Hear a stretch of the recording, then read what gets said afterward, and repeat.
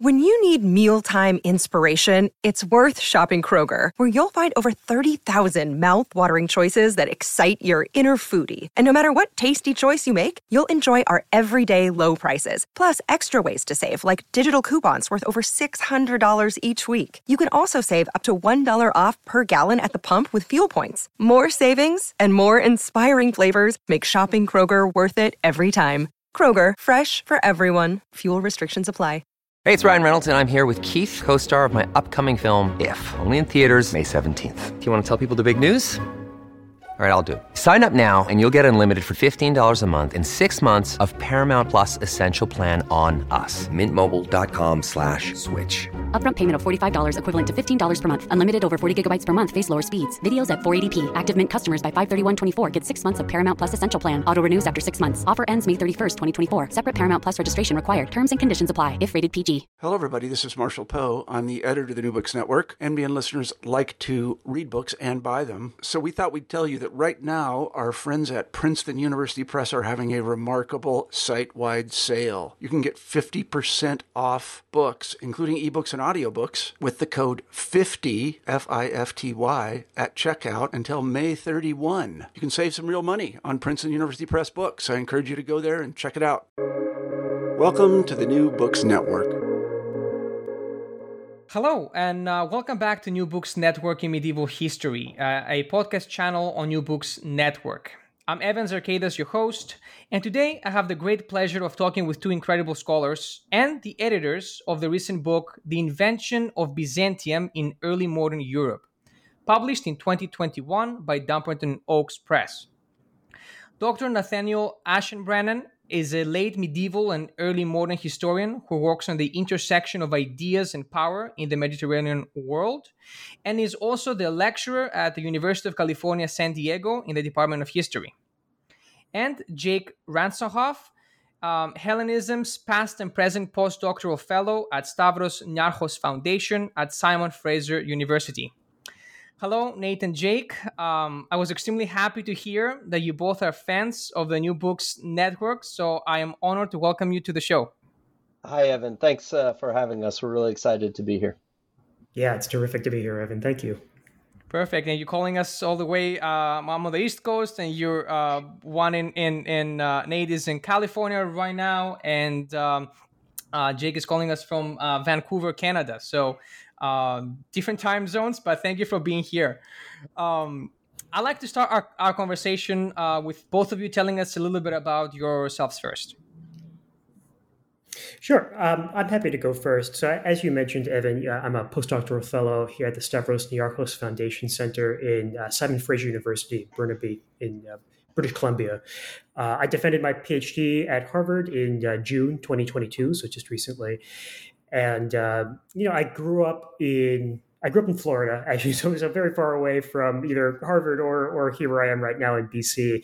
I've always had a deep interest in history. I think it was a way of rebelling against my surroundings. Florida sometimes presents itself as a place without any history. In my rebellious phase, the more arcane and obscure the history, the better. And it doesn't really get more arcane than Byzantium. So I went into undergraduate work at the University of Chicago, already really interested in Byzantine studies, and I was kind of encouraged and guided on that direction by my undergraduate mentor, the late Walter Keiki. And so I've ended up on this path. Yeah, thanks, Evan. My path to Byzantine history is a bit more circuitous than Jake's, I might say. I grew up in Alaska. And I was an undergraduate at the U.S. Naval Academy in Annapolis, Maryland, and I served as an officer in the Navy, doing a bunch of different jobs. I got out in 2009, and I was interested in medieval history. It's a transition. It's a well-trodden path from being a naval officer to a medieval historian. I studied some classical languages, and I did a master's degree at Georgetown and King's College London, and then I did my PhD at Harvard, and I finished in 2019, and that's where Jake and I first met each other. Interesting. So you guys both met at Harvard. That's right. Perfect. Yeah, and your positions are recent, so congratulations on those. I think for both ends for what you're doing right now. I'm sure it's quite exciting. Yeah, Oh, thanks, thanks very Dave. much. And it's I love hearing how people come to the path of Byzantium. It's so many diverse paths that lead people to Byzantium. Yeah, no one gets there by a straight line. Right.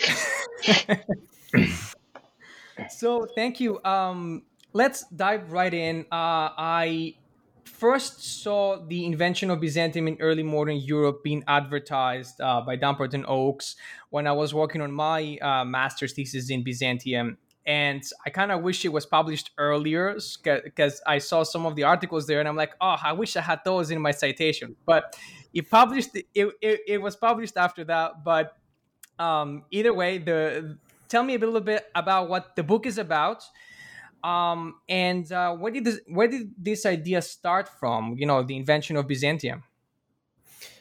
Yeah, well, I'll jump in here. The book is about how and why scholars in early modern Western Europe, for the purposes of this volume, it's defined roughly 1450 to 1850, but it's a flexible category as far as the volume is concerned. But how and why scholars studied the texts and the artifacts and the history that we now describe as Byzantine. And as Nate mentioned, we met in graduate school. We both had the same advisor. Nate was a year ahead of me, and we discovered, during my first year there at Harvard, that we had this shared interest. Nate and I both had this deep shared interest especially in the figure of Charles Ducange, a French scholar who lived from 1610 to 1688, and is renowned for being a really phenomenally productive scholar in a number of different fields, but including Byzantine studies. He published this lexicography of medieval Greek that's still used, works on Constantinople and its monuments, works on Byzantine genealogy. So both Nate and I had a real interest in this figure and an interest in the history of scholarship. And we were disappointed by the lack of work on this figure of Ducange. And so we thought, well, maybe let's organize a conference about this figure, about Ducange and his contribution to Byzantine studies. And so we started along that path, and very quickly we discovered that in order to make sense of Ducange, one really had to reframe some of our basic assumptions about the study of Byzantium as a whole and its place in early modern intellectual history. So we did end up going through with this conference, but the conference was about sort of the invention of Byzantium in early modern Europe as a category. And that conference was in 2017. We were really pleased with the quality of the papers. We felt like there were important insights, great discussions that were generated. And so we were really lucky that the project got picked up by Dumbarton Oaks, and we were able to kind of continue working on a book that was based on the conference. And it's now come out with DO Press in 2021. Yeah. I would just I would add to that that one of the things when we were making that transition from sort of thinking about Ducange as a figure and then sort of thinking about his intellectual context. I think that we together, as we sort of read our way through the relevant literature on the origins of Byzantine scholarship, the development of Byzantine studies in early modern Europe, we realized there was room for a different and a much bigger project, a project that would constitute a sort of fundamental historiographical realignment of the field. And I think that is part of the way sort of we move from, talking about an individual scholar, even one as titanically important as Ducange, to a book that's trying to kind of sketch a new provisional history of Byzantine scholarship. Right. And I correct me if I'm wrong, but I think so. You mentioned that the conference took place in 2017. And from what I was aware, there was, I believe, this conversation within the field of, from scholars like Anthony Kaldelis and such, of, trying to find the origins of Byzantium. Do you think that, because I see your book kind of like the culmination of all of these conversations that happen in, let's say, the past 5, maybe more years. Where do you see that book in correlation with those scholarly conversations within the field?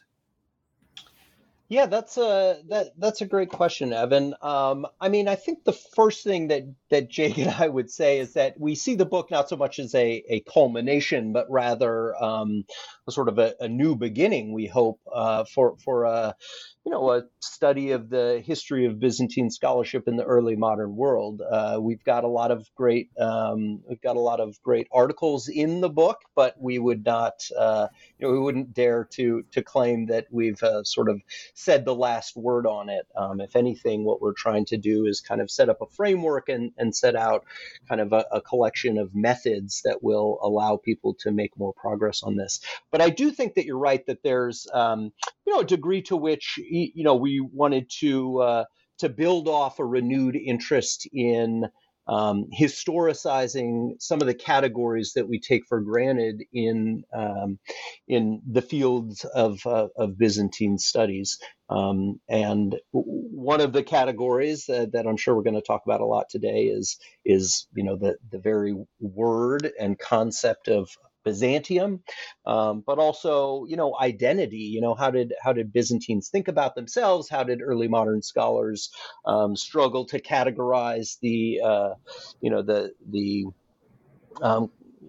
culture and the products of the world that we now call Byzantine? So those are, I think, some of the ways that we saw our project relating to the existing discussions on the origins of Byzantium, the origins of Byzantine scholarship.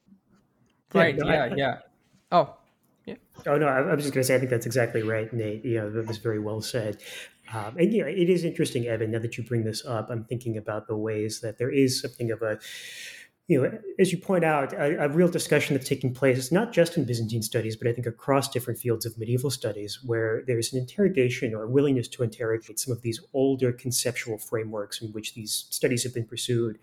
Anglo-Saxon scholarship right now is in a major debate over whether or not to retain that term. And so I think there's a way to see a conversation about both the term Byzantium and the parameters of the study as being part of this much wider movement that's taking place throughout kind of medieval scholarship. And so there's a way that both Nate and I feel that a deep conviction, a commitment to continuing in this tradition of trying to rethink critically what it means to work on Byzantine material, what it means when we talk about the Byzantines, but also a deep-seated conviction that we can't really envision the field or reimagine the future of the field without really understanding the past and understanding everything that has gone into bringing us where we are right now in terms of both the terms that we use to discuss the field and the kind of conceptual furniture that we all carry around in our heads that help structure our conceptions of what goes in and what goes out of Byzantine studies. Right. Yeah. And after reading your book, I thought I knew, Byzantine studies. We all know where that came from. But after reading your book, I should say I was a little speechless on how complicated really this whole subject is. Yeah, thanks. That's very gratifying to hear, Evan. And I think, I think that's one of the broad arguments that we wanted to make in this book is that, previous narratives about the history of Byzantine scholarship in the early modern world, whether those are narratives about sort of enduring Western disdain or, we're constantly sort of flagellating ourselves with these, these incredibly, eloquent quotes from Edward Gibbon. The history of Byzantine scholarship, I think we're trying to show, is actually much more complex, much richer, much more discordant than those reductive narratives have suggested. And in fact, basically in every age, you've got cheerleaders, you've got detractors, and a range of figures in between. Right. Yeah. I really, and you do see, that the detraction, as you say, and sometimes even today, I want to say I've seen it in things that we read and how we engage with the field, or how the field is placed in today's scholarly world. But let's move on to The words, and you mentioned that, Nate, the word Byzantium and Byzantine.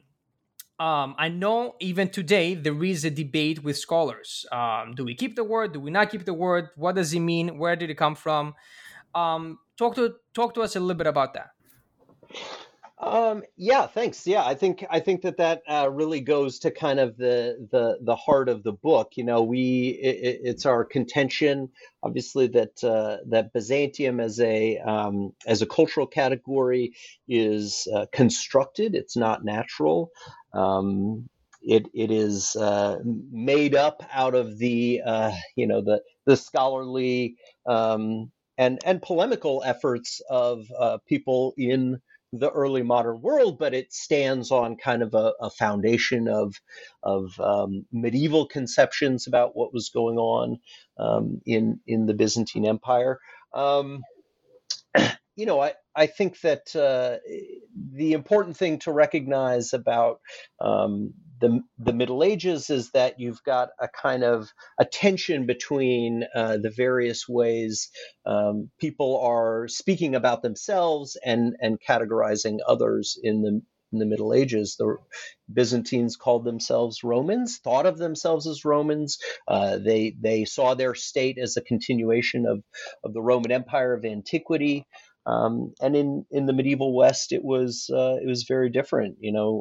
Increasingly after the 9th and 10th century, there was a real competition over the legacy of the ancient Roman Empire, and a number of states in the West were interested in appropriating the legitimacy that came with being able to say, that they were the authentic heirs to the Roman tradition.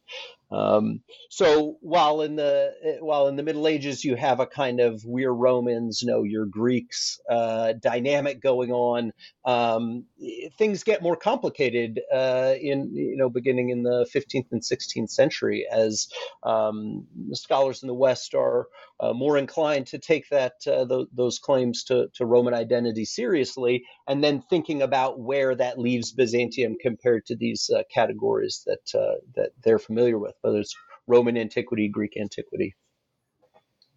Yeah, that's very well said, Nate. And just to build on that, if kind of jumping ahead or fast forwarding to the moment that's often seen as the origins of modern Byzantine studies as a field, the 19th century, as Nate brought up very well, there is just a constant set of discordant voices in the long history of Byzantium, both through the Middle Ages and then even into early modernity, about who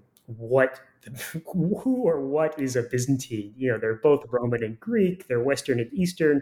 There are all of these different kind of sliding, fluid types of categories. And once you kind of have the development of the field Byzantine studies, and you have these well-defined lines, it ends up getting put into a box, and okay, but Byzantium starts in 330 when Constantine officially inaugurates the city of Constantinople, or it starts in 610 with the rise of Heraclius, or it starts with the Islamic conquest. Wherever you want to draw the line, there is this understanding that there are certain very hard boundaries, and that there is something called Byzantium. And so that, in some ways, that almost sets up this mirage, because if you have people from the 19th century onward looking back to the history of scholarship and trying to articulate a genealogy for their field, if you're looking for the types of categories that exist post-19th century, this very hard and fast category of Byzantium, of course, you don't find anything. Right? It's very much a product of this historical moment that we're still living with the legacy of. So in some ways, and this was one of the key insights that this project was founded upon, and that we hope comes across in the book, is that these hegemonic narratives of absence or disdain that often dominate the kind of themes in which the history of the field is articulated. Part of this is a product of what scholars have tended to look for in studying the history of Byzantine scholarship, rather than what exists there to be found.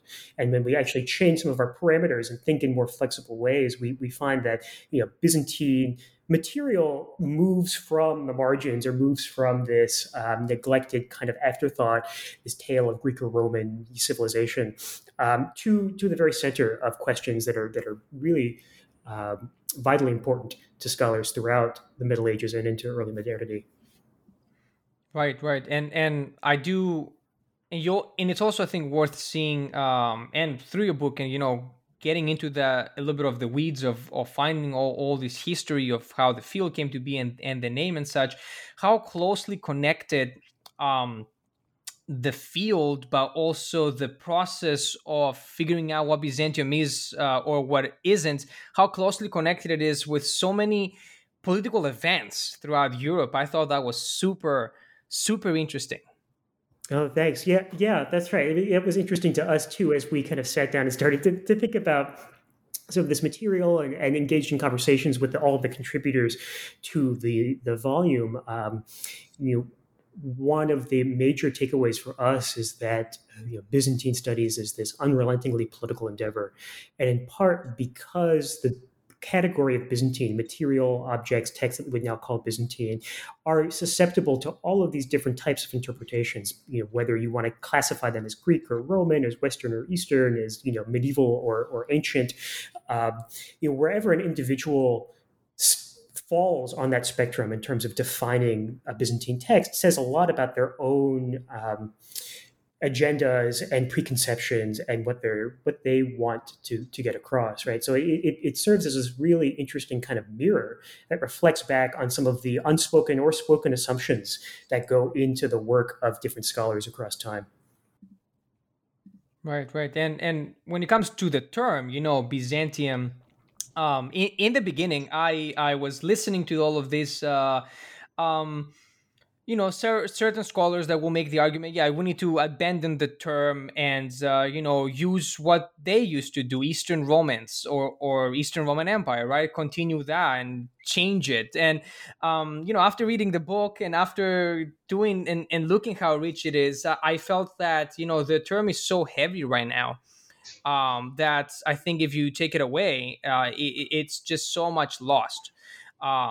So using Byzantium because of this history of how the term came to be, good or bad. It's a certain history, and I think it tells a lot about preconceptions in Europe, but also in Greece and throughout the world of the scholarly world, of course, of how they were engaged with this particular region. Yeah, thank you. I think that's right. It's, this is a trenchant critique in the field right now about whether we should continue to conceptualize the Eastern Roman Empire centered in Constantinople as Byzantine, or whether we should abandon that in favor of just acknowledging what they called themselves, which was Romans. I think that there's a lot of analytical value to asking those questions, and I think one of the products of that vein of scholarship has been a more rigorous interrogation of how Byzantines expressed and articulated and conceptualized their identity. But at the same time, I think it's still premature to throw over this category as the category of Byzantine or Byzantium as problematic as it may be, as constructed as it may be. I think that we can acknowledge that that Byzantium represents a kind of a confection of Roman political traditions, Greek cultural and literary traditions, and distinctive Christian identity in a way that's distinctive from ancient Rome or even the late ancient Roman Empire.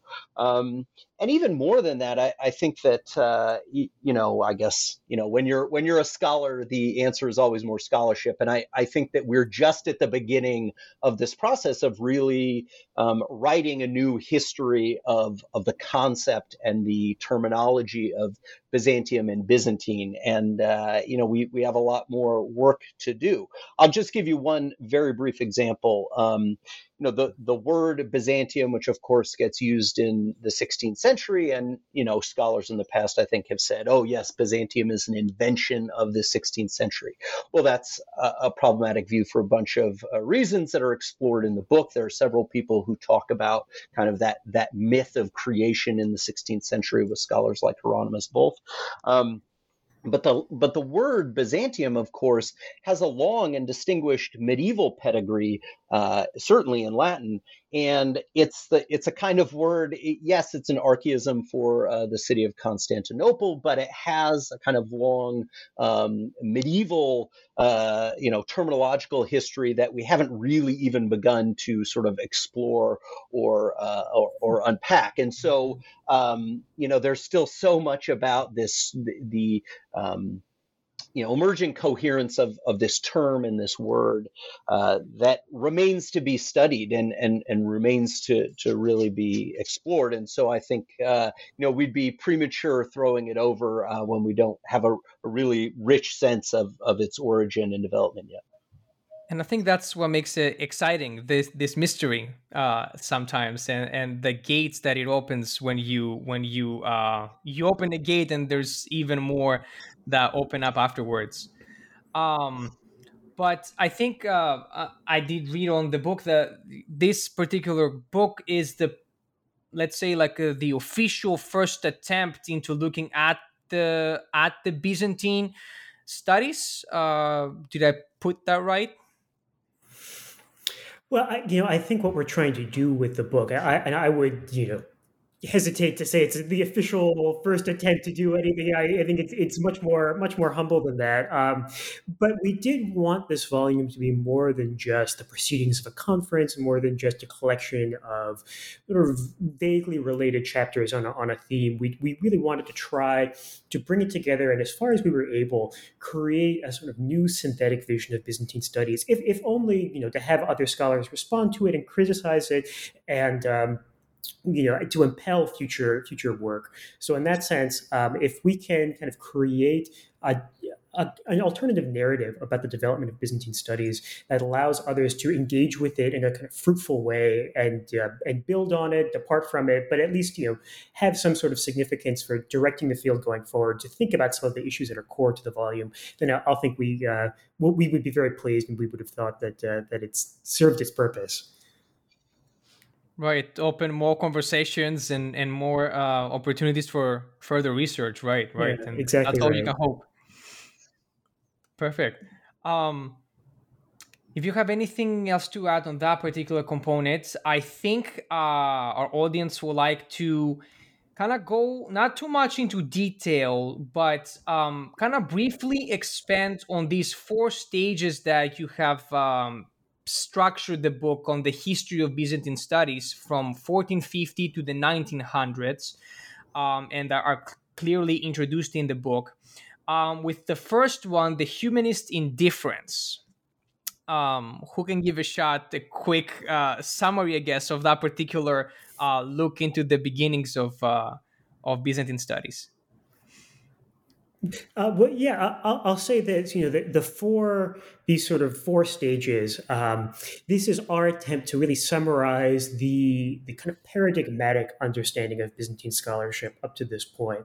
So there are these very famous works in the field, certain articles or different introductions to chapters. George Ostrogorsky or Alexander Vasiliev have prefaced their different and very influential histories of Byzantine studies with this sort of survey of Byzantine scholarship. And those surveys tend to fall into what we characterize as these sort of 4 stages approach, where every different kind of stage, we have humanism and the kind of Baroque era and the Enlightenment in the 19th century, all these different stages are characterized by certain kind of hegemonic attitudes towards Byzantium. So this is actually what we're really trying to get away from, but this is what we see as being kind of holding the field right now, or still the kind of armature that people carry around with them.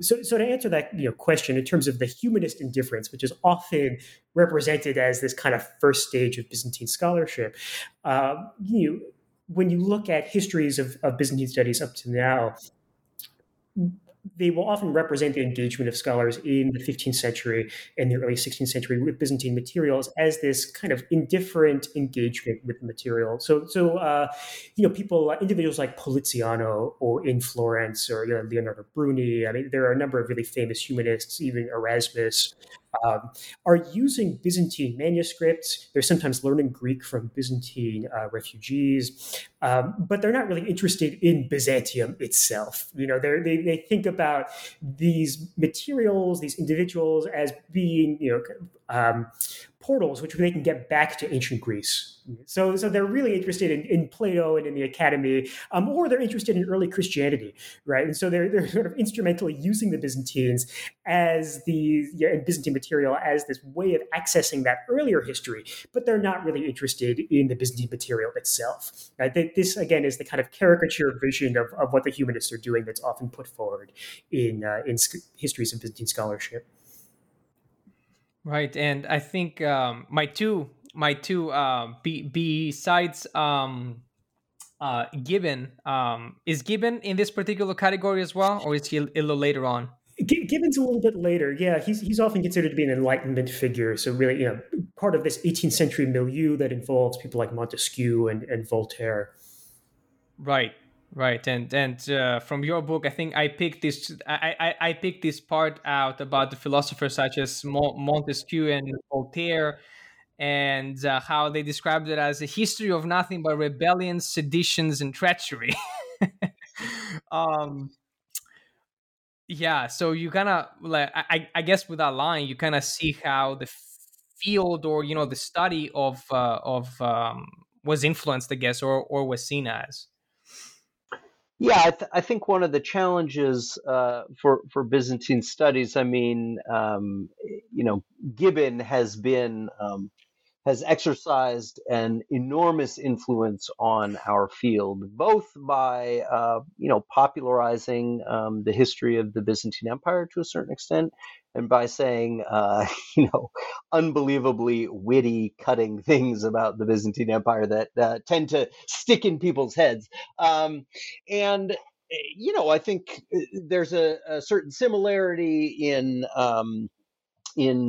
sort of intellectual milieu, a certain similarity in philosophical disposition among figures like Gibbon, Montesquieu, and Voltaire. And we often get the kind of regurgitation of their criticisms of the Byzantine world when when people talk about kind of Byzantium in the Enlightenment, and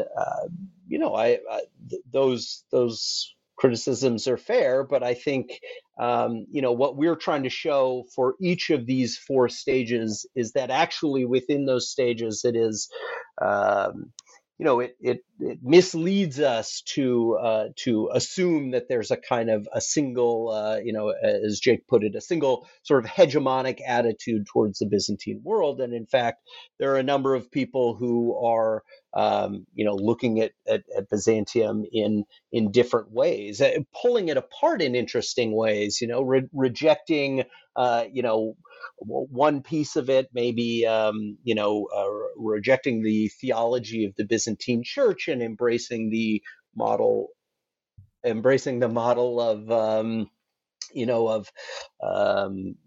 Byzantine monarchy, or I think this is one of the fascinating things that we try to show in the book, is that the people who are engaging with the Byzantine world, they're able to sort of atomize it and find the pieces of it that they find admirable or they find worthy of critique. You're exactly right, Nate. It makes me think of this kind of famous example of a figure like Edward Gibbon, who, in his history of the decline and fall of the Roman Empire, will call the Byzantines Greek whenever they lose a battle, but they're Romans when they win a battle.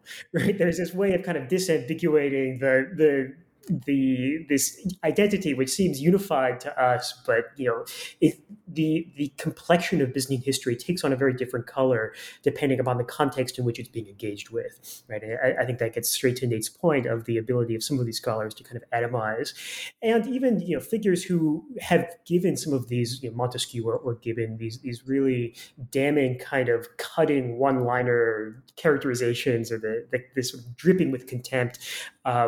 It's pretty fascinating that when you even look beyond that, Byzantium does sit at the center of Montesquieu's historical vision. Gibbon is spending an enormous amount of time studying Byzantine history, and he really puts it at the core of his kind of global or multi-regional account of the medieval world, all of which is sort of revolving around Constantinople. So if we sort of move beyond the kind of one-liners and the rhetoric, and actually are looking at the role that Byzantium is playing, even in this kind of philosophic vision of history, often it is very much at the center and at the heart of the kinds of historical lessons that these erudites, or these philosophers rather, these philosophical historians are trying to illustrate. Yeah, just to follow up on that, like a great example of this, an example of the kind of space between these, these 18th century writers who are writing histories of the Byzantine world and the late Middle Ages, for instance, is exactly what Jake said. I mean, in spite of the fact that, Montesquieu and Gibbon both have really damning things to say about sort of the inherent virtue of the Byzantines, they nonetheless accept the fact that this is part of the long history of the Roman Empire, and that's a framework that would have been largely inconceivable to Latin historians of the Middle Ages. So you see right there a way in which, if we can move beyond, as Jake said, move beyond the one-liners, we can see that there's something really quite innovative that has already occurred by the 18th century in the way that scholars were trying to conceptualize and sort of place the Byzantine world among these familiar categories.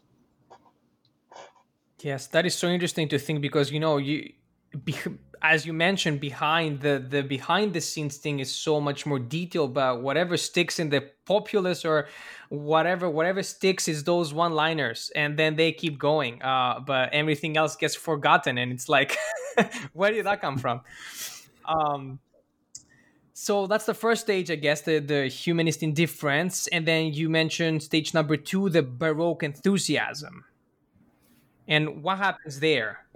Yeah, so the Baroque enthusiasm, I think this is, the period of the 17th century. It's often associated with France and the French court. You get a new series of Byzantine publications associated with the Byzantine du Louvre. This is a French series sponsored by the Bourbon monarch Louis XIV.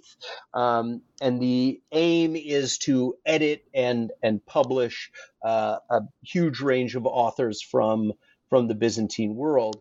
And, in traditional histories of Byzantine scholarship, this is like a new moment of appreciation for the Byzantine world, particularly for the literature broadly conceived of Byzantium, and it's certainly true, and it's a fascinating cultural moment. It's a cultural period that really culminates in the figure of Ducange, who was an incredible scholar, an incredible figure in many fields, not just Byzantine studies, and who was very quickly recognized by his peers as somebody who had really sort of gone beyond the efforts of his predecessors.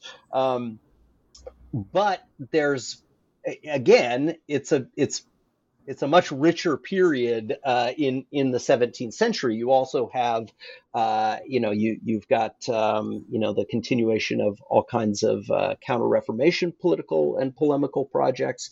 A figure that I've looked at in another publication, Jakob Gretzer, who's a Jesuit in the early 17th century at the Jesuit College in Ingolstadt. He has a very different take. Baroque enthusiasm is not the way I would categorize his interest in the Byzantine world. He's one of these figures who thinks that there's a kind of an authentic Christian core that can be kind of separated from the surrounding chaff of heretical ecclesiology around the Byzantine Church. And so this another example of how thinking of this period as dominated by this enthusiasm for the Byzantine world ends up facing a broad array of divergent engagements with this material. Right. And then we have the third stage, the Enlightenment contempt. Why contempt? This is sort of what we were just talking about in terms of Gibbon and Montesquieu, right? The attitudes of some of these, Enlightenment thinkers towards Byzantium, which is often interpreted as kind of a reaction against religiosity, a reaction against the perceived absolutism and authoritarianism of the Byzantine world, which, because of its association in the Baroque period with absolutist monarchs like Louis XIV, becomes this kind of punching bag for these philosophers to make certain claims about the importance of representative government and free thinking and rationality. And so Byzantium becomes a caricature of the kind of monk-ridden, bastion of authoritarianism that many of these philosophic historians want to move away from. But as we were just saying, right, that's only one facet of their very multifaceted engagement with Byzantium and Byzantine materials. Right. And then of course, the last stage, the 19th century institutionalization.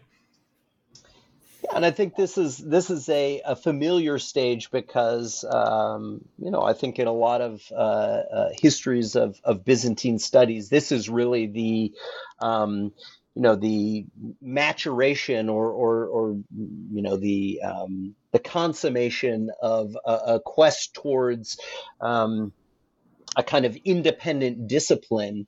We can think about sort of the first chairs in Byzantine studies that are being set up in German universities. Of course, Karl Krumbacher founds a new journal, Byzantinische Zeitschrift, and writes about what he thinks this project that he's engaged in. He also writes a new history of Byzantine literature, and Anthony Kaldelis talks about this in his article in the book. And there are, of course, really important changes in this field. The development of dedicated university programs, that are solely focused on investigating the Byzantine world. New seminars, new journals, new publication series. All of those things are really important, and they're sort of aiming towards creating the field as an independent and sort of self-standing discipline. And that's a critical late stage in the development of Byzantine studies, but it's a stage that emerges from the collective labors of several centuries of scholarly endeavor that we explore. And of course, it's one form of the discipline. It's a form that we know. It's a form that to a large extent we inhabit, but it's not the only way to study the history of the Byzantine world or to engage the history of the Byzantine world as we try to show. Right.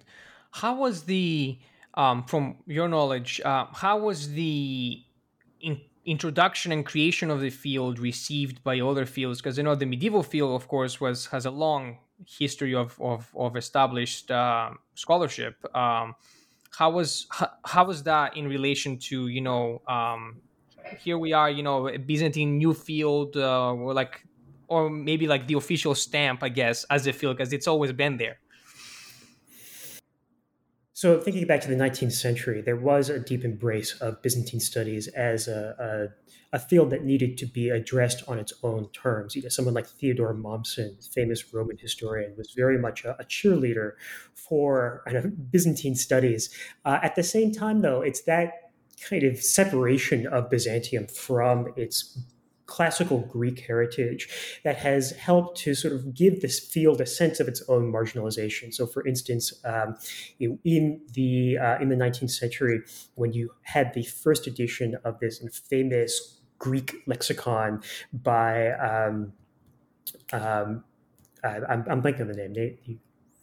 Are we talking Liddell and Scott? Liddell and Scott, thank you.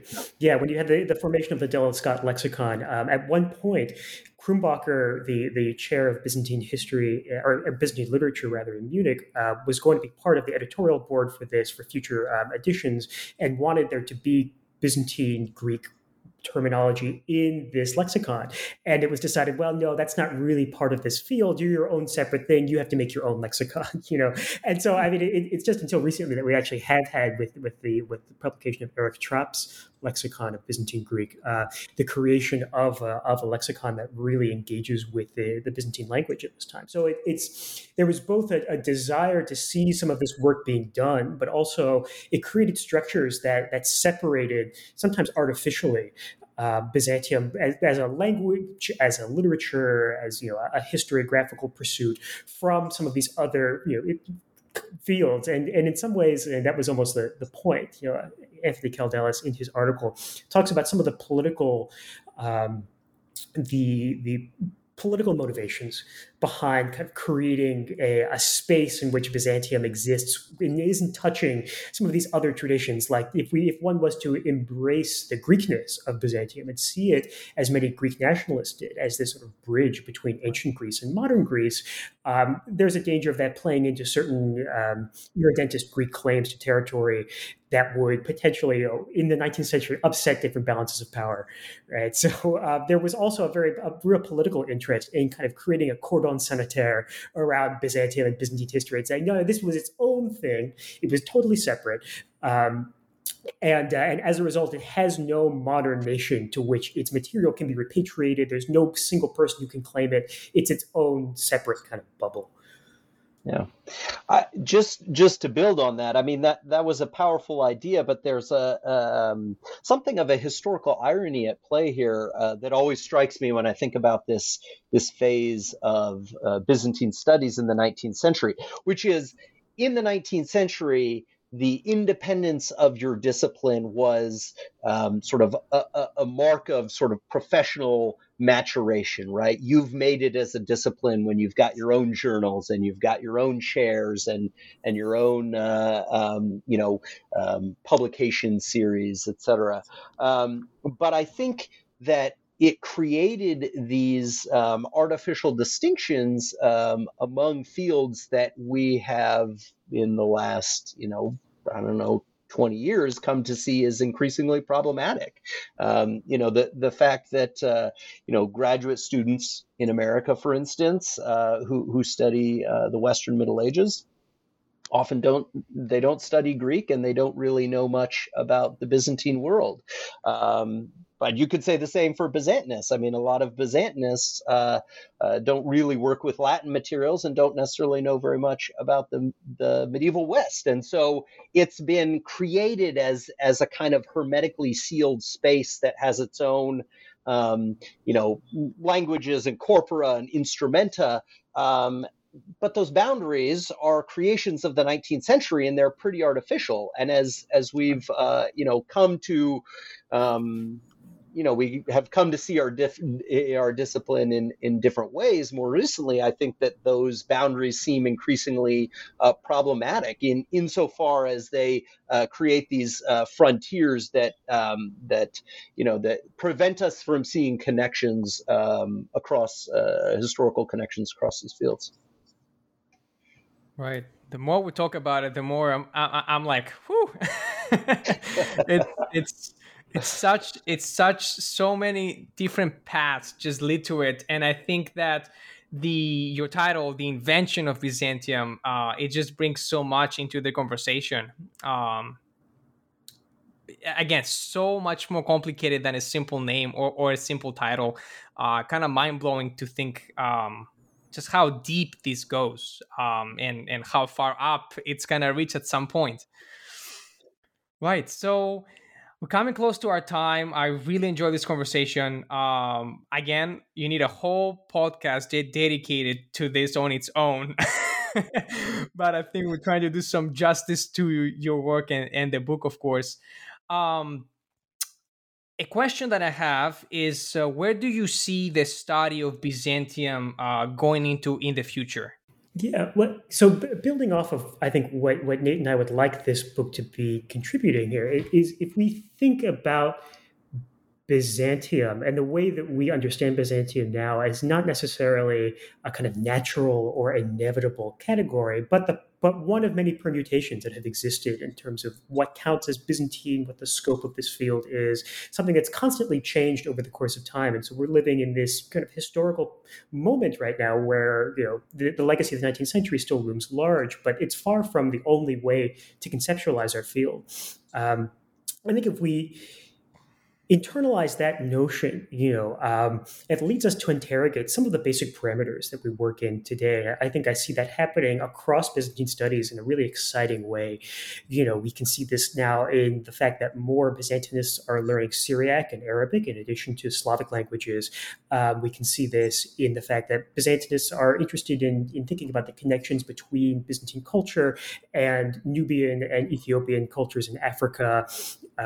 People are interested in interrogating assumptions about Byzantium's relationship to its Roman past, as well as its Western kind of contemporary sibling cultures, and how scholars like Nate, both in this work and in his own work, are thinking about its incredibly rich afterlives. And I think all of this just opens Byzantium up to such wider chronological and cultural horizons, thinking about what counts as Byzantine and what belongs in the field. I think we're heading towards a moment where increasingly we're comfortable with thinking about Byzantium not as a kind of closed off, embattled world, not as this fragment of antiquity out of place in medieval time, or as this sort of storehouse of ancient learning that passes the torch to the West, in these kind of traditional ways, but actually part of a constellation of different cultures and regions that are seen as being fellow participants in a kind of wider Byzantine civilization, which is centered on Constantinople, but isn't necessarily confined to the political borders of the Byzantine state itself. Yeah, I think that's exceptionally well put, Jake. And I just as I think about this project and I think about the future of Byzantine studies, in some ways, I think that we can draw inspiration once again from Edward Gibbon. And one of the fascinating things about his later volumes is that while he's saying nasty things about Byzantium, he's also using the Byzantine Empire, the long history of the Roman Empire, as a kind of framework to tell a more global history. And I think that that's precisely the kind of work that Jake is lionizing, and I agree with him completely. I think that that's the exciting future of Byzantine studies. I should say we're not the only people who are interested in this. Obviously, there are a lot of other scholars who are doing this, and I think that there's a kind of a blueprint in some ways from the way late antiquity has developed as a field, and there are some great. I think really promising sort of overlaps in kind of methods and frameworks between the study of late antiquity and the study of the Byzantine world, and people who are explicitly trying to sort of bring those together, to think about Byzantium not as a predominantly Greek-speaking imperial culture centered on Constantinople, but rather as a framework for seeing connections across space and time in Eurasia into Africa, as a cultural space that whose influence permeates the boundaries of the old Roman Empire and connects to states like Nubia and Ethiopia, a range of linguistic cultures outside of Greek in the Near East and in Europe. So I think thinking about Byzantium, yes, as a kind of box for all of these fascinating, connections, is the exciting future that I anticipate and I want to be a part of. And for our own part here in this book, I think we're just trying to do one tiny piece of that. That's not so much. It's not so much synchronic as in just looking at the Middle Ages, but it really takes that imperative and imagines it diachronically. That is, how does Byzantium give us a way to talk about scholarly, cultural, political developments beyond the sort of chronological end of the Byzantine Empire into the world of early modern erudition. All right. Thank you both so much for answering that. I'm personally excited to see what Byzantine scholars and students will be studying, or how they're going to be seeing the field in 50 years from now, for example. So that's definitely something I'm pretty excited to see. I've taken a lot of your time. I really appreciate you both. I would like to ask you one last question before you go. What are you up to nowadays? Any interesting new projects that you're working on? Well, actually, so no, go ahead, Dave. No. You go, Jake. So we, Nate and I, are now kind of beginning a follow-up project to this on Byzantine antiquarianism, we call it. Part of what we think is left out of this volume is the engagement, particularly with material artifacts of the Byzantine past, the collection of Byzantine coins, the study of inscriptions, the study of buildings, both by Western travelers to what was then in the early modern period, the Ottoman Empire, as well as Ottomans themselves, who are living amidst the kind of architectural and material remnants of the Byzantine past. How did they make sense of that? That's something that I wish we had been able to address in this volume, but we organized back in October a colloquium on this topic, and so we're hoping that there's going to be something to come out of that further to build on this. In addition, I'm sort of working on my own project that is totally unrelated on the history of blinding and corporal punishment in Byzantium, and the ways that can tell us about the ideas about the body and disability, and how that factors into political legitimacy in the Byzantine world. Yeah, so as Jake said, we're working on this project about material culture in the Byzantine world. We're also kind of maybe developing something about Byzantine studies in Vienna specifically, which turns out to be one of the really fascinating centers for a kind of emergent Byzantine scholarship, especially in the 16th century. And then, like Jake, I'm also working on a book that's coming out of my dissertation, which is provisionally titled Empire Beyond Rome. And it's an exploration of many of the themes that are discussed in this book, the competition over the legacy of the Roman Empire in the late medieval Mediterranean, and the way the arrival of the Ottomans as their own claimants of a kind of syncretic Roman imperialism really prompts Europeans to reconsider some of their older medieval antipathies, and the way that they sort of reimagine the connections of Byzantium to older categories of empire and Christianity in Europe. Amazing. Best of wishes for all of your projects, and I do look forward to the second project from both of you. I want to thank you again for being on the show today. I had a great time talking about Byzantium. Thank you so much again, and take care. No, thank you, Evan. Yeah, thanks.